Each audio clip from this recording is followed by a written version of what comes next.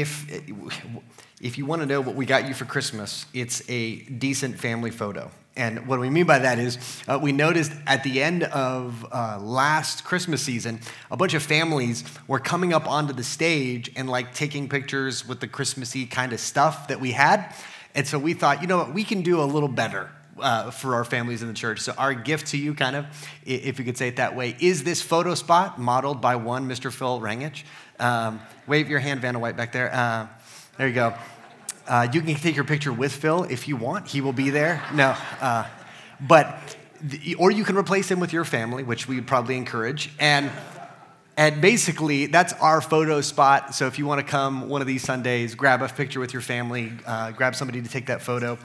We hope that's a blessing to you. Also, back in the little corner over here, you might think, what's all that light and stuff? That stuff is to attract you to go back to the giving corner, especially that's where we're going to be collecting books and things and supplies, but especially where we're going to be highlighting the sponsorship programs for Rancho 3M and Covenant Mercies. And so we're going to be talking more about that next week. But if you want to make your way over there, check that out, you can do that. Well, let's open God's Word to the book of Ruth, chapter 2. Book of Ruth, chapter 2.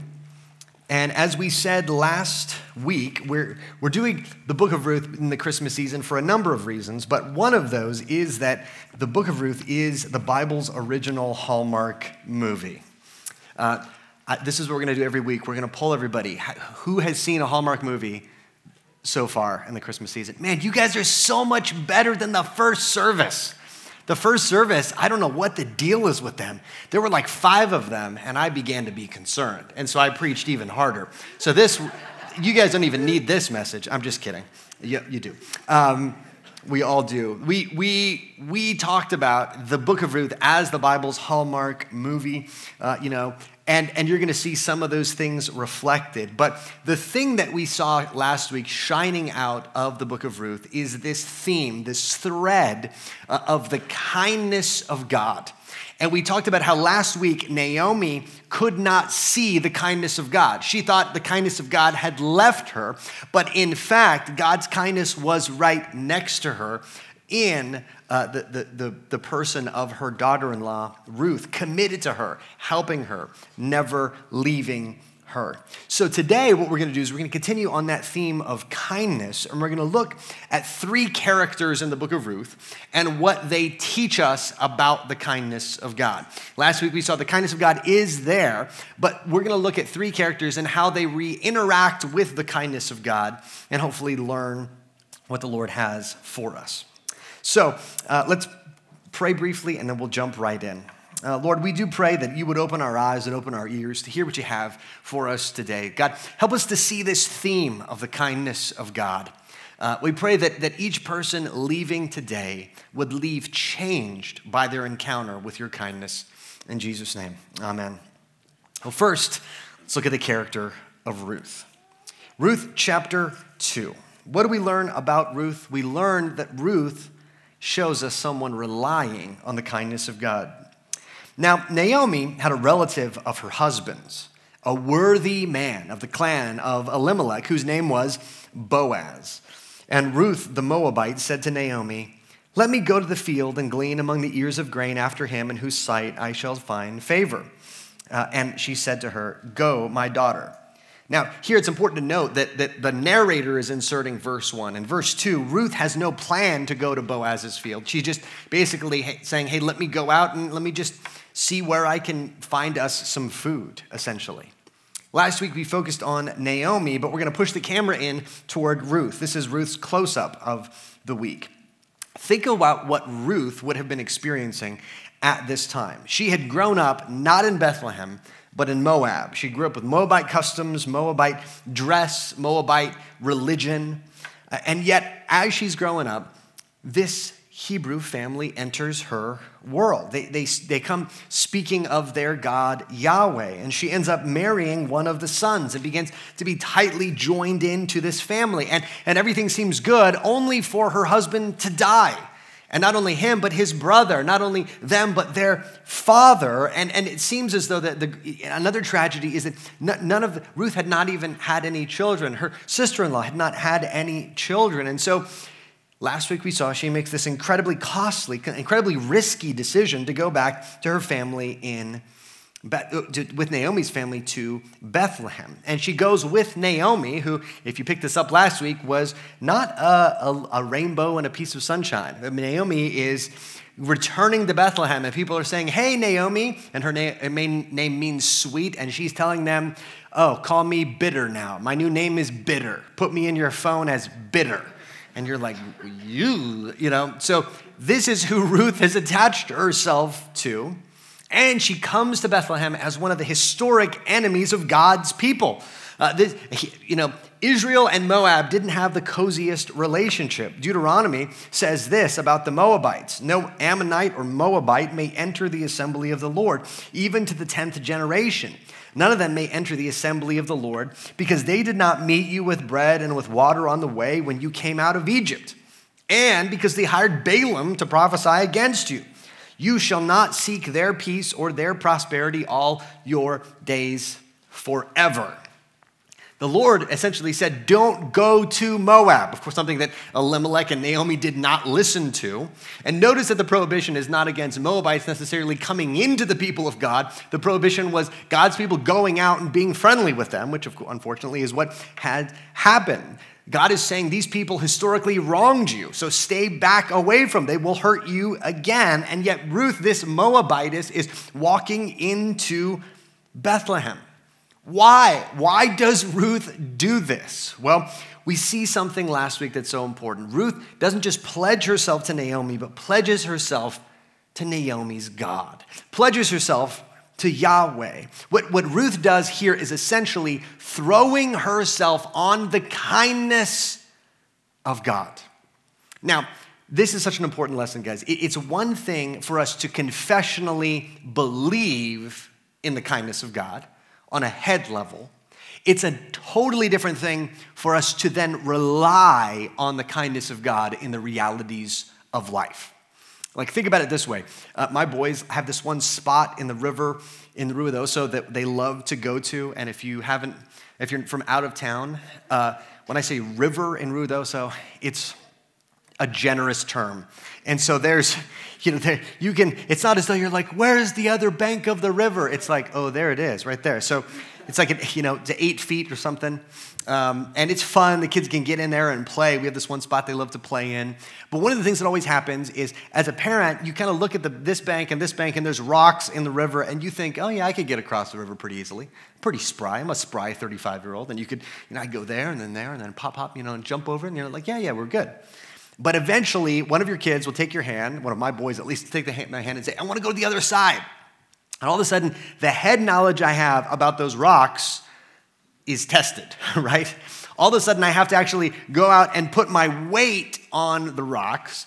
And there's that moment of truth with every rock, right? Where you transfer your weight to that foot on the rock, and you feel it go like, and you think, is that going to be like, or is that going to be whoop, down the river? Which has happened before. And so in a similar way, Ruth and us are always in the same place. You can believe God is kind. I don't know how many people here, probably most people here would come in, and if I asked you, hey, do you believe God is kind? You would say, yeah, sure, confessionally, that's true. It's in our statement of faith, I believe God is kind. But it is another thing entirely to live your life relying on the kindness of God, which is what Ruth is doing. She is walking to a place she's never been, to be among a people she's never met, relying not on Naomi, but on the kindness of Naomi's God. And Ruth, remember, she is vulnerable. This is a great risk for her. She has no male relatives to be her advocate. One of the ways the Hebrew justice system worked wasn't that they had like Hebrew cops that would drive around in Hebrew squad cars in the ancient world.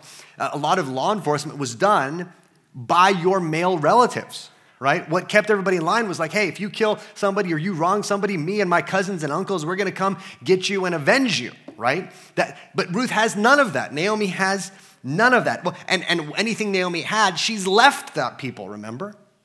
And not only that, but Ruth is an outsider. Again, she's a Moabitess. And she has no economic standing, no social standing, right? This is somebody who's uniquely vulnerable and is in the time of the judges. This is a period of chaos where everybody is doing what is right in their own eyes, where the first service we had too many kids for me to say this, but second service, you guys are more okay. Man, read the end of the book of Judges. It is utter chaos, right? A person's concubine is killed and divided up and sent to the corners of Israel, and you just think, if this is a lawless mess, that's what Ruth is walking into. Ruth is walking in alone. The only thing she has to rely on is the kindness of God. And yet, there is a step for her to take. In the Old Testament, God's kindness is embedded into the Old Testament law. There's provisions in the Old Testament law that those who are poor or fatherless or widows or sojourners, that there is provision for them in the law of God. They are essentially left scraps in the field. Not all of it is to be consumed. Some is to be left over for those in need. And so Ruth heads out into the field to rely on the kindness of God. And notice something else, that reliance on the kindness of God is not opposite resourcefulness. Meaning that if you're relying on the kindness of God doesn't just mean sitting there and just waiting. Okay, Lord, I'm waiting for your kindness. No, Ruth is not waiting, right? She's putting on her work clothes. She's heading out into the fields. She is, in this chapter, working hard, working up a sweat, doing difficult tasks, because that is the next step that God's provided for her in his kindness. So let me encourage you to ask yourself today, where do you need to step out in faith and rely on the kindness of God? Let me encourage you, in our Christian walk, this should be a regular part of our Christian life. It shouldn't be like a big thing every once in a while where we have to step out or take a step of faith. Like everything in life is normal good, and then, 10 years ago, I had to take a big step of faith and rely on God. This is the pattern of the Christian life. I remember the first time this happened to me, the first kind of step into the river I made was when I was going to UTEP. I was going to the Law School Preparation Institute with my undergrad, and so I had the kind of a career path sort of laid out in terms of my mind and life, and I was going to pursue law. I was taking LSATs. I was getting ready to take the real LSAT. I was getting ready to look at law schools. I knew that there was a vocational path kind of laid out. There's some stability in terms of income. Not everybody likes lawyers, but a lot of people have to hire them, and so it's relatively safe because there's always somebody who wants to sue somebody else, and so it's a good field in that way. And yet, in the middle of college, I feel like God, subjectively and through His Word and through the confirmation of the people around me, kind of said all three of them said the same thing, which was, I was supposed to leave the profession of law, trying to pursue that, and pursue vocational ministry. And that was I remember that was the first time I had to step into the river, where all the things I knew about God, God takes care of people, rely on God's kindness, etc., all of a sudden became real, where I was like, okay, I have a girlfriend, I want to marry her, I need a career, I need money, and I'm going to go from law to a part-time job taking care of the church property and fixing sprinklers in the back. Not, that's a step right there. And it's not, and here's the thing. I thought, okay, once I take that step, it's all downhill from there. No, you continue to have to step on rocks through the Christian life. And let me encourage you, brother and sister, maybe you're there today. Maybe you think something's gone wrong in my life. I have no choice in my life but to rely on the kindness of God. I don't see how God's going to provide for me. Now, something hasn't gone wrong. That's the pattern of the Christian life. And Ruth shows us that. Now, that's what we learned from Ruth, but what do we learn then from Boaz? What we see in Ruth is a reliance on the kindness of God, but we see in Boaz is a corresponding display of the kindness of God. The two halves of the Christian life, as it were, to rely on the kindness of God, but then to, in reliance on Him, display the kindness of God to others. Now, Boaz is a dude that I just love. If this was a Hallmark movie, we would meet Boaz at the farm, right?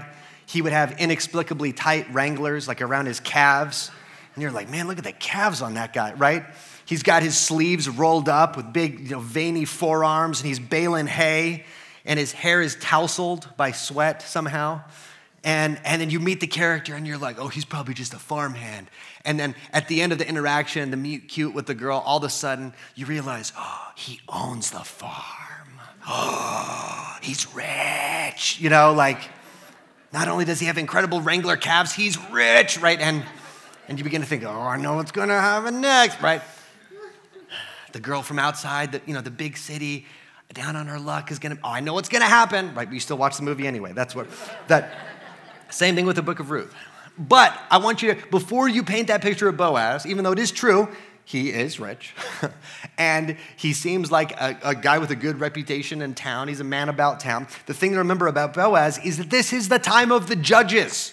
Nobody is showing kindness to anybody.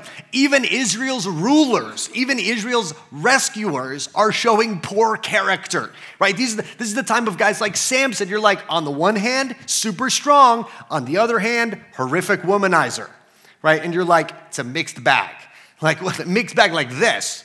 Right, this is the time of the judges, and Boaz could just be like, you know what, I'm just trying to hold it down. I'm just trying to survive here. Don't talk to me. Don't ask me to show kindness. We're trying to get through life, and yet Boaz, in the middle of this dark time of the judges, displays the kindness of God. Why does he do this? Well, look at his introduction in verse 4. And behold, Boaz came from Bethlehem, and he said to the reapers, "The Lord be with you." And they answered, "The Lord bless you." First thing we learn about Boaz is Boaz displays a God-informed kindness. The kindness that Boaz displays flows from his relationship with the Lord. It's not as though Boaz just happens to be a nice guy. Boaz displays the kindness of God because he knows the kindness of God. And can you imagine, you're walking, first thing in the morning, it's early, not everybody's had their coffee, and the first thing you're going to be like, yeah, Frank, what's going on? Boaz is like, good morning. The Lord be with you. And then the whole field yells back, the Lord bless you. Right? You're like, okay, this guy's a different field. Something's going on different. What's different about Boaz? He loves the Lord. It just flows out of him. That's his introduction. And let me just say this. If you struggle to show the kindness of God to others, maybe start further back and ask, do you know the kindness of God yourself? Is your relationship with the Lord one in which you experience the kindness of God? Because if you do, it'll overflow into life. All right, let's keep going with Boaz. Verse 5. Then Boaz said to his young man who was in charge of the reapers, "Whose young woman is this?" And the servant who was in charge of the reapers answered, "She is the young Moabite woman who came back with Naomi from the country of Moab. She said, 'Please let me glean and gather among the sheaves after the reapers.' So she came, and she has continued from early morning until now, except for a short rest." Then Boaz said to Ruth, "Now, listen, my daughter, do not go glean in another field or leave this one, but keep close to my young women. Let your eyes be on the field that they are reaping and go after them. Have I not charged the young men not to touch you? And when you are thirsty, go to the vessels and drink what the young men have drawn." Second thing we see about Boaz is he displays a caring for the vulnerable kindness, a type of kindness that cares for the vulnerable. Now, some people, I think, on a superficial reading, knowing where the story is going, says, oh, he sees Ruth, she's a cutie. And so he's like, hey, who's this? Who's in the field over here? That is not what's going on, okay? Remember, Ruth is dressed for work, has been working for a number of hours in the sun and field. And let me just say, ladies, who of you, after wearing work clothes, your worst, dirtiest work clothes, and working in the sun for 5 to 6 hours, would like to meet a handsome young bachelor? No, not your best look, right? This is not an Instagram moment, right? Boaz is not like, look at that cutie, and be like, he's just like, I don't know this worker. Who is this worker? But what he finds out about her is that she is the young Moabite woman. Now, the thing that Boaz does in his oversight of this field is he doesn't look for who's the biggest producer, who's making me the most money, who am I going to give a raise to. He sees the vulnerable. He sees a woman without a man. In other words, somebody who's taking advantage of that Old Testament provision and saying, who is this? What's their story? His eyes go to the vulnerable, not the most powerful, not the most impressive, not the prettiest, but the most vulnerable. And in this, he displays something of the kindness and character of God. God, over and over in the Old Testament, his eyes are not just, okay, who's the most impressive?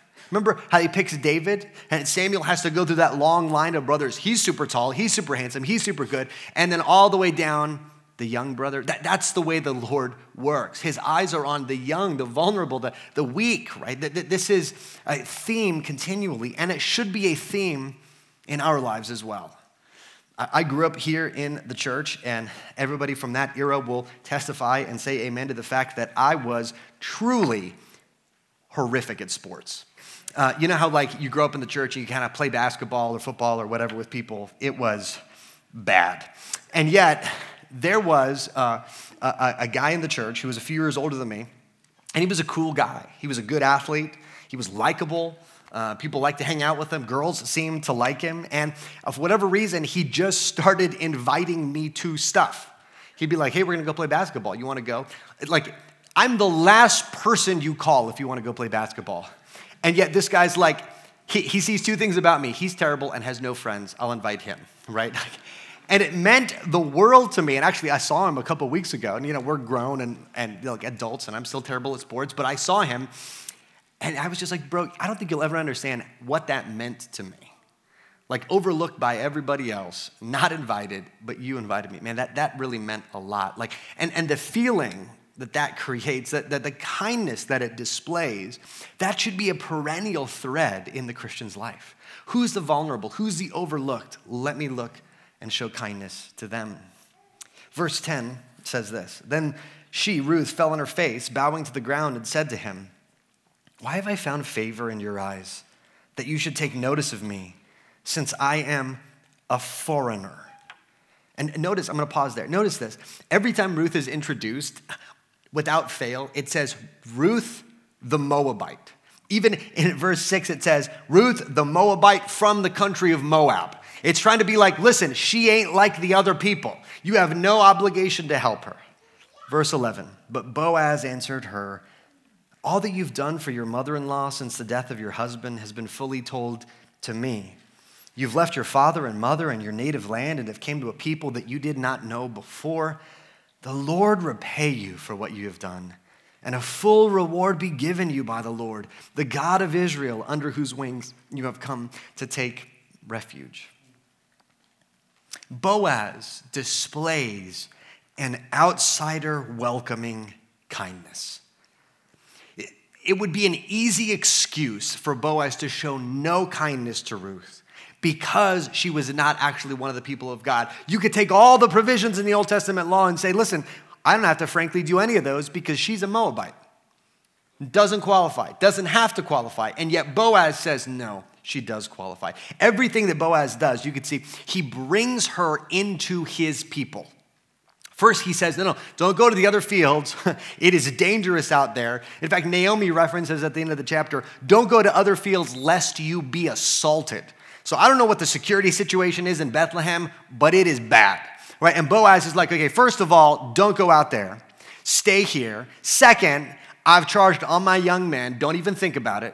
Be like, you know what? If she cleaned up, she might be cute. Nope. Right? And in fact, he's telling them, okay, draw water for her. Protect her. You stay with my own household, my young women that are working for me, right? He brings her into the family of God. And this is what God does over and over in the Old Testament. Remember, Abraham didn't start out as an Israelite. Abraham started out as a pagan. And God brought him, in a sense, into his family. And through the Old Testament, there's these glimpses of God bringing other people into the family of God. So should it be with the Christian, to show kindness to the outsider. One of the most powerful moments for my wife as a teen, I was talking to her this week, and she was sharing how when she was a teenager, her family was going through a lot of difficult things, and one of the refuges that she found was going on mission trips down with our sister church in Juarez. And so she would come and do kind of mission evangelism work with them. And they could, I think the church there, the youth there, the parents there could just sense like, man, she needs family right now. And so they just brought her in. And even after she grew out, like of the age where you can go do mission trips, she just would come down and visit them because she found in them a family. And you know what that did for her? That means that now in our family, she regularly just invites people over that need family. Even just this week, there was somebody we were talking about, and she paused and she just said, you know what? I don't think they have a lot of friends. Let's be their friend, right? And I'm like, or we could just be home alone by ourselves with a book. And she's like, or we could invite them over for dinner. Okay, we'll go with that. So that's my wife, right? She displays the kindness of God, welcoming the outsider. And last, one more thing, verse 13. Then she said, I have found favor in your eyes, my Lord, for you have comforted me and spoken kindly to your servant, though I am not one of your servants. And at mealtime, Boaz said to her, come here, eat some bread and dip your morsel in the wine. So she sat beside the reapers, and he passed to her roasted grain, and she ate until she was satisfied, and she had some left over. When she rose to glean, Boaz instructed his young men, saying, let her glean even among the sheaves. Do not reproach her, and also pull out some from the bundles for her. Leave it for her to glean, and do not rebuke her. Look, here's where it becomes really clear. That Boaz is a God-fearer. He cares about the Old Testament law, but he's going so far beyond what's required of him in the Old Testament. Right? If you think of the Old Testament law as like, okay, you got to be, you can't be exploitative to the sojourner or to the widow. You got to do certain things for them. So here's the line. You got to stay back on this, you got to go up to this line in terms of helping people. Boaz goes far beyond the line in showing kindness, and far beyond the line again in showing kindness, and far beyond the line again in showing kindness. The things just keep piling up. I love Boaz because apparently he's like the guy working the grill and is feeding all of his employees and the people working for him because he's the one passing out lunch, which, side note, great example of servant leadership, guys. Heads up on that. Right, he is the guy handing out the grain and giving it to Ruth and basically saying, look, you have enough? Do you want some more? Take some more home. You got somebody you're caring for. I'm going to give you more. And eventually Ruth just comes back with like a giant overflowing bags of food to sustain her and Naomi. That is an overflowing kindness that displays the overflowing kindness of God. Look, I've got two boys that are similar in age, and so we'll say things like this. Okay, why don't you split the lemonade? And there's two ways to split the lemonade, right? One of them is to have the cup, this is their cup, and this is their brother's cup, and they're like, is that enough? Is that enough? And I'm like, no, it's not, no. Is that enough? And you're just watching, you're waiting for the lemonades to equal, and then they're like, as soon as they're equal, the person's like, okay, we're done. Okay, that's enough, that's yours, this one's mine, right? But one of the things I love about my boys is sometimes that's totally not what they do at all. Sometimes they'll take the lemonade to just fill up their brother's cup and then worry about how much they have later. That's what Boaz is doing. He's not like, okay, we got scarce resources. Don't give Ruth too much. Give her as much as she's allotted. Give her as much as we're supposed to. Look, this is the time of the judges. Listen, there had just been a decade-long famine. If there's ever an excuse to be like, you know what, let's save some extra grain, it would be in this time. And yet Boaz is like, give her more. Give her more than that. Give her, send her home with an extra bag. Give her whatever she needs. And then we'll worry about ourselves. Like, this is Boaz's overflowing kindness. So let me just challenge and encourage you, brothers and sisters. This is to stir us up. If we have experienced the kindness of God in these ways, we're to display this kindness of God to the people around us. That's informed by our relationship with God, that is focused on the weak and the vulnerable, that is going to the outsider and bringing them in, and that is overflowing, not just doing our part, but doing far more, doing whatever we can in overflowing kindness. Does that define your life? This is what we're going to be talking about much more next week. We're going to have Doug Hayes, the executive director of Covenant Mercies, talking to us about showing kindness to the fatherless and the orphan and why that's a theme of Scripture. So I hope you can join us for that. But even this week, how can you begin to do it? Now, I'm going to take a 4-minute excursus from this message. I don't ever do this, but we're going to do it this week because we're going to if the sermon is like a movie you're watching, we're going to pause it and do another movie. Okay, so here's the excursus, the Ruth and Boaz Guide to Modern Dating. Now, I just got to take 4 minutes to do this because the book of Ruth is not a book of dating advice per se. It's not written to guide people in their dating relationships, but It's one of the only books of the Bible in which we see an unmarried man and an unmarried young woman. They both happen to be godly, and then they end up deciding to get married. So it has some good, helpful principles for dating and relationships. Now, I wanted to call this section, I Kissed Moab Goodbye, but I thought too much. Move on. Okay, so here's what we see in this text. Boaz is displaying the kindness of God in his character. Ruth is displaying a reliance on the kindness of God that's full of character. And both of them in this interaction kind of like recognize each other and are like, hey, you really helped your mother-in-law. That was super kind. And Ruth is like, well, you're really helping me. That's super kind. You know who that reminds me of? And they together say, the Lord, right? And you're like, there's something happening here, something's going on. Well, listen, sometimes people say in our culture today, game recognize game. Well, the Bible version of that is super lame, and it is character recognize character, right? Your character, if you're a person of character, you look at somebody else and you go, hey, I think wait a minute, I see something happening here. So the missing ingredient, this is what I want to encourage you singles with today. The missing ingredient, I think, in so much of modern dating is a focus on respecting the character of the person you're in a relationship with. That one of the things most attractive about them to you should be their character. The push of our culture is that relationships are all about a physical and or emotional spark. Is there a spark, right? When you went on the date, what did it feel like, right? I felt like butterflies were in my tummy. This is, okay, I'm being facetious, but that is kind of what we do, right? Even more so in the world of online dating, right? Where you don't even see them in their environment. You don't even know if they're good at their job or if their family likes them. You just see like a little emoji bloop and it has like messages from them. That's a really tough environment and I feel it.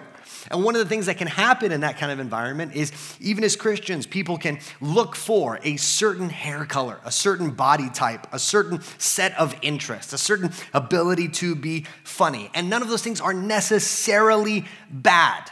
But here's the reality. You can have an emotional, relational, physical spark with somebody of terrible character.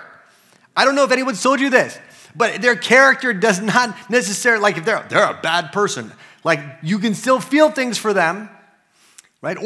And they can still hit everything on your list. Perfect hair type, perfect body type, perfect hobby enthusiasts that match up with my hobbies. You can have all those things and still not have character. So this is what I think Ruth and Boaz encouraged us with. Make character one of the most attractive qualities to you.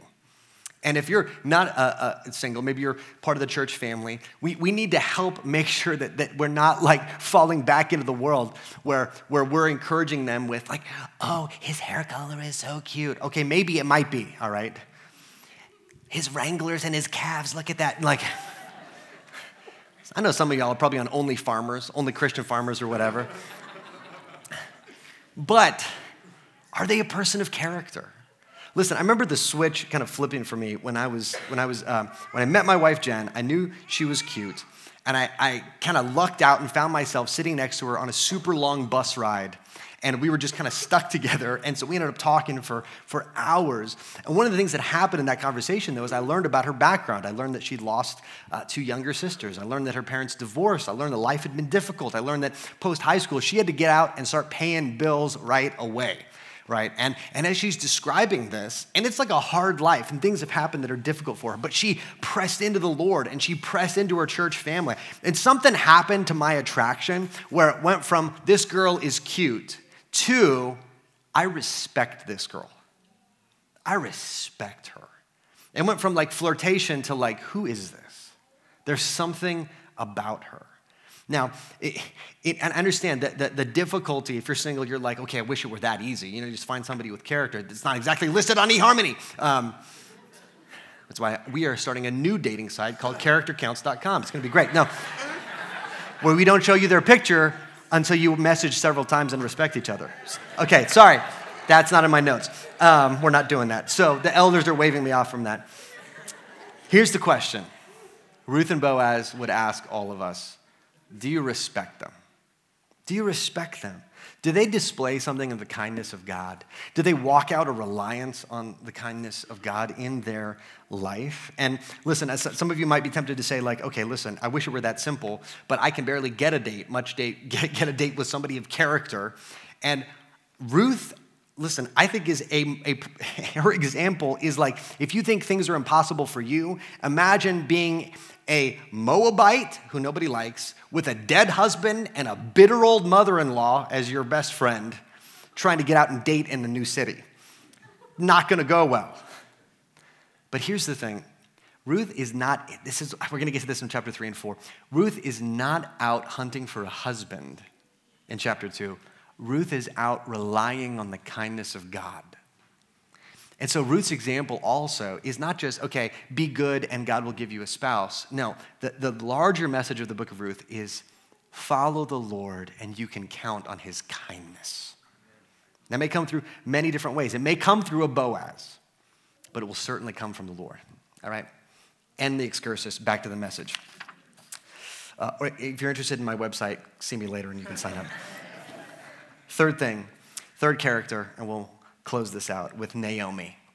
Naomi. We see that Ruth displays a reliance on the character of God. Boaz shows us what it looks like to display the kindness and character of God. But Naomi does something beautiful. Naomi discerns the source of kindness is in God. Verse 17. So Ruth gleaned in the field until evening. And then she beat out what she had gleaned, and it was an ephah of barley, and she took it up and went to the city. Her mother-in-law saw what she had gleaned. She also brought out and gave her what food she had left over after being satisfied. And her mother-in-law said to her, "Where did you glean today? Where have you worked? Blessed be the man who took notice of you." So she told her mother-in-law with whom she had worked and said, "The man's name with whom I work today is Boaz." Now remember Naomi's character from chapter 1. She comes back to Bethlehem saying, "Everybody call me bitter. Put me down in your phone. My contact name has changed to Bitter Naomi," or just bitter, even better. She says, "The hand of the Almighty is against me." She does not see anywhere in life, even with Ruth right next to her, the kindness of God. But the beautiful change in Naomi's character is that in this situation, she's the first to recognize where the kindness of Boaz is truly coming from. Verse 20 says this, Naomi said to her daughter-in-law, "May he be blessed by the Lord, whose kindness has not forsaken the living or the dead." And Naomi also said to her, "The man is a close relative of ours, one of our redeemers." Imagine that the person in chapter 1 complaining about God's treatment of her is now the person proclaiming that the kindness of God has not forsaken her or her family. Why does Naomi do that? Because in Boaz, she doesn't just see a nice guy being nice. Imagine the chances, the insane chances. The Hebrew uses the word that Ruth happened on the field of Boaz. And the writer is using that ironically. It just so happened the first day Ruth is out to try to get, some provision for her and her mother-in-law. She happened on the field of the man with the best character in all of Bethlehem. A man who was a good employer, who cared for his people, who took notice. It just so happened that Boaz took notice of her. It just so happened that they connected. It just so happened that this dude was single, right? And Naomi is adding all this up and saying, no, this is not chance. This is not chance. This is the kindness of God. God is writing this story. God's kindness is shining through this man. And in a similar way, Naomi helps us see that the kindnesses in our lives around us aren't just random. I remember I was seeing somebody recently, there was like random acts of kindness day. And I was like, what an interesting phrase, random acts of kindness. So I guess the idea is it's divorced from like faith and religion. And the idea is on that day, just get out and do something random to be kind to somebody else. As if It's just like the universe. It just created itself somehow, and then now kindness just kind of just flies out into the universe, and people are nice to each other one day a year. And see, here's the thing Naomi discerns. The kindnesses of our world have a source. The kindnesses of earth have their source in the kindness of heaven. Look, the book of Judges is a living illustration of what happens when God is kind to his people and they repeatedly turn away in rebellion and ungratefulness to God. It's a metaphor for the predicament of humanity, that God showers humanity with good things, and humanity says, great, we'll take the gifts, we don't want the giver. We'll take the gifts, and we want your job. And what we see in Israel is everybody's doing what's right in their own eyes. I'm in charge, I'm gonna get what I want, and the result is utter chaos. It's utter brokenness, and that should be all we expect out of life. That should be all that exists in life. That if humanity and each human person in different ways turns away from the kindness of God and chooses to pursue their own selfish ends, what hope would we ever have for any kindness?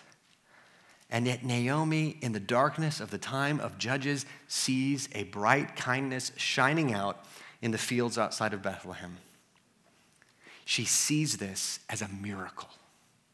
Every kindness in this life is a miracle from the good and heavenly God who gives it. Listen, the predicament of humanity is Romans 1:21 is true of all of us. For although they knew God, they did not honor him as God or give thanks to him. Each of us deep down know God exists and we're like, no, I'm not going to acknowledge or give thanks. And then the world is torn into chaos. But James 1:17 corrects our perspective and says this: every good and perfect gift is from above, coming down from the Father of lights. Meaning this, that this week, the stranger that stopped and helped you change a tire in the parking lot or on the road is a kindness from the hand of God. That a doctor who was there to help you when you needed it most, that he was there is a kindness of God. That this week at your family gathering, some hardship that you'd endured, you had a relative put their arm around you and tell you they loved you. That is a kindness from the hand of God.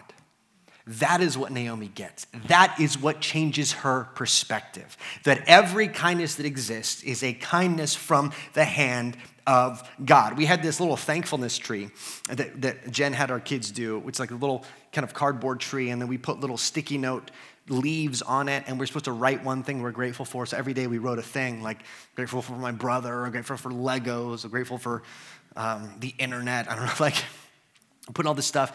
And what I realized is I can see all the leaves and think, oh, I feel better after thinking about the kindnesses of God. And that's something our world does. Our world's like, hey, like remember the things you have to be grateful for. And we're like, yeah, we're thankful. We experience the kindnesses of God. Isn't that great? But the Bible does something utterly countercultural. It says everything that grows on that tree has a source. It's not just life is random kindness and doesn't that make you feel better?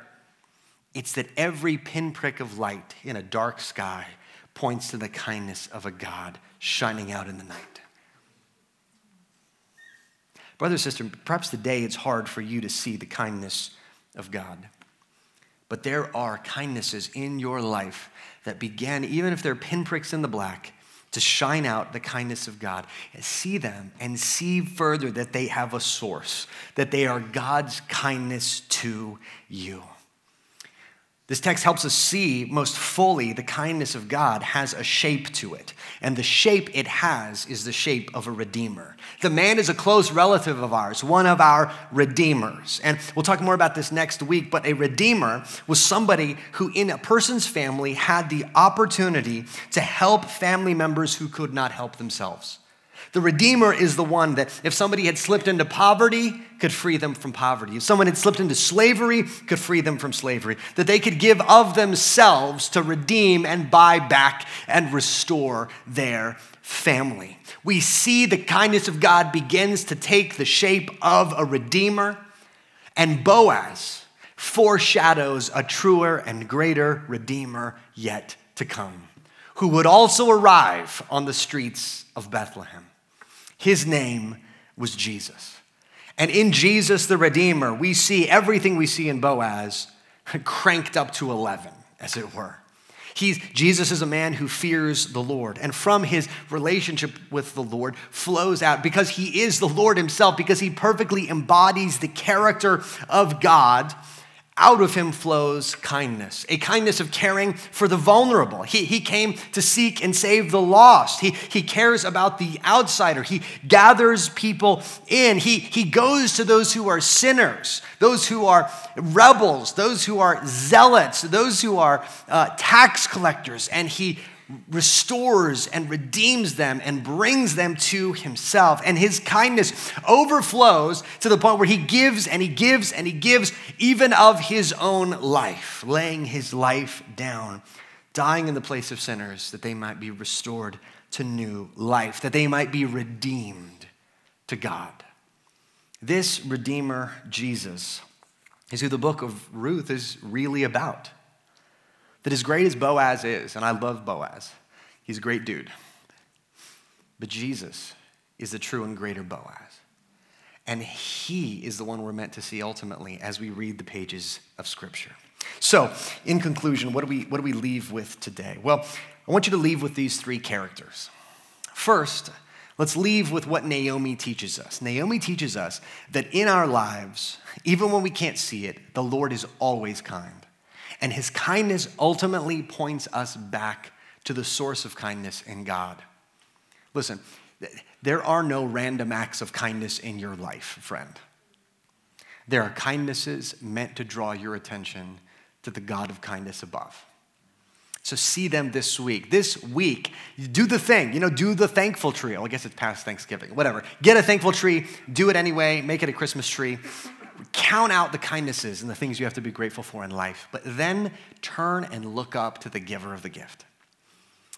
What do you learn then from Boaz? What you learn from Boaz is if that's true, if that's operating in your life, you will then display kindness to others.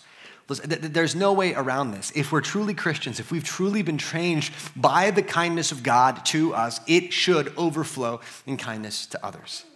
Maybe one of those is where the Lord's putting his finger on, that there's somebody around you in your family, in your workplace, that's alone, that's vulnerable, that's far off, that nobody wants to be friends with. You go be friends with them as a reflection of the kindness of God.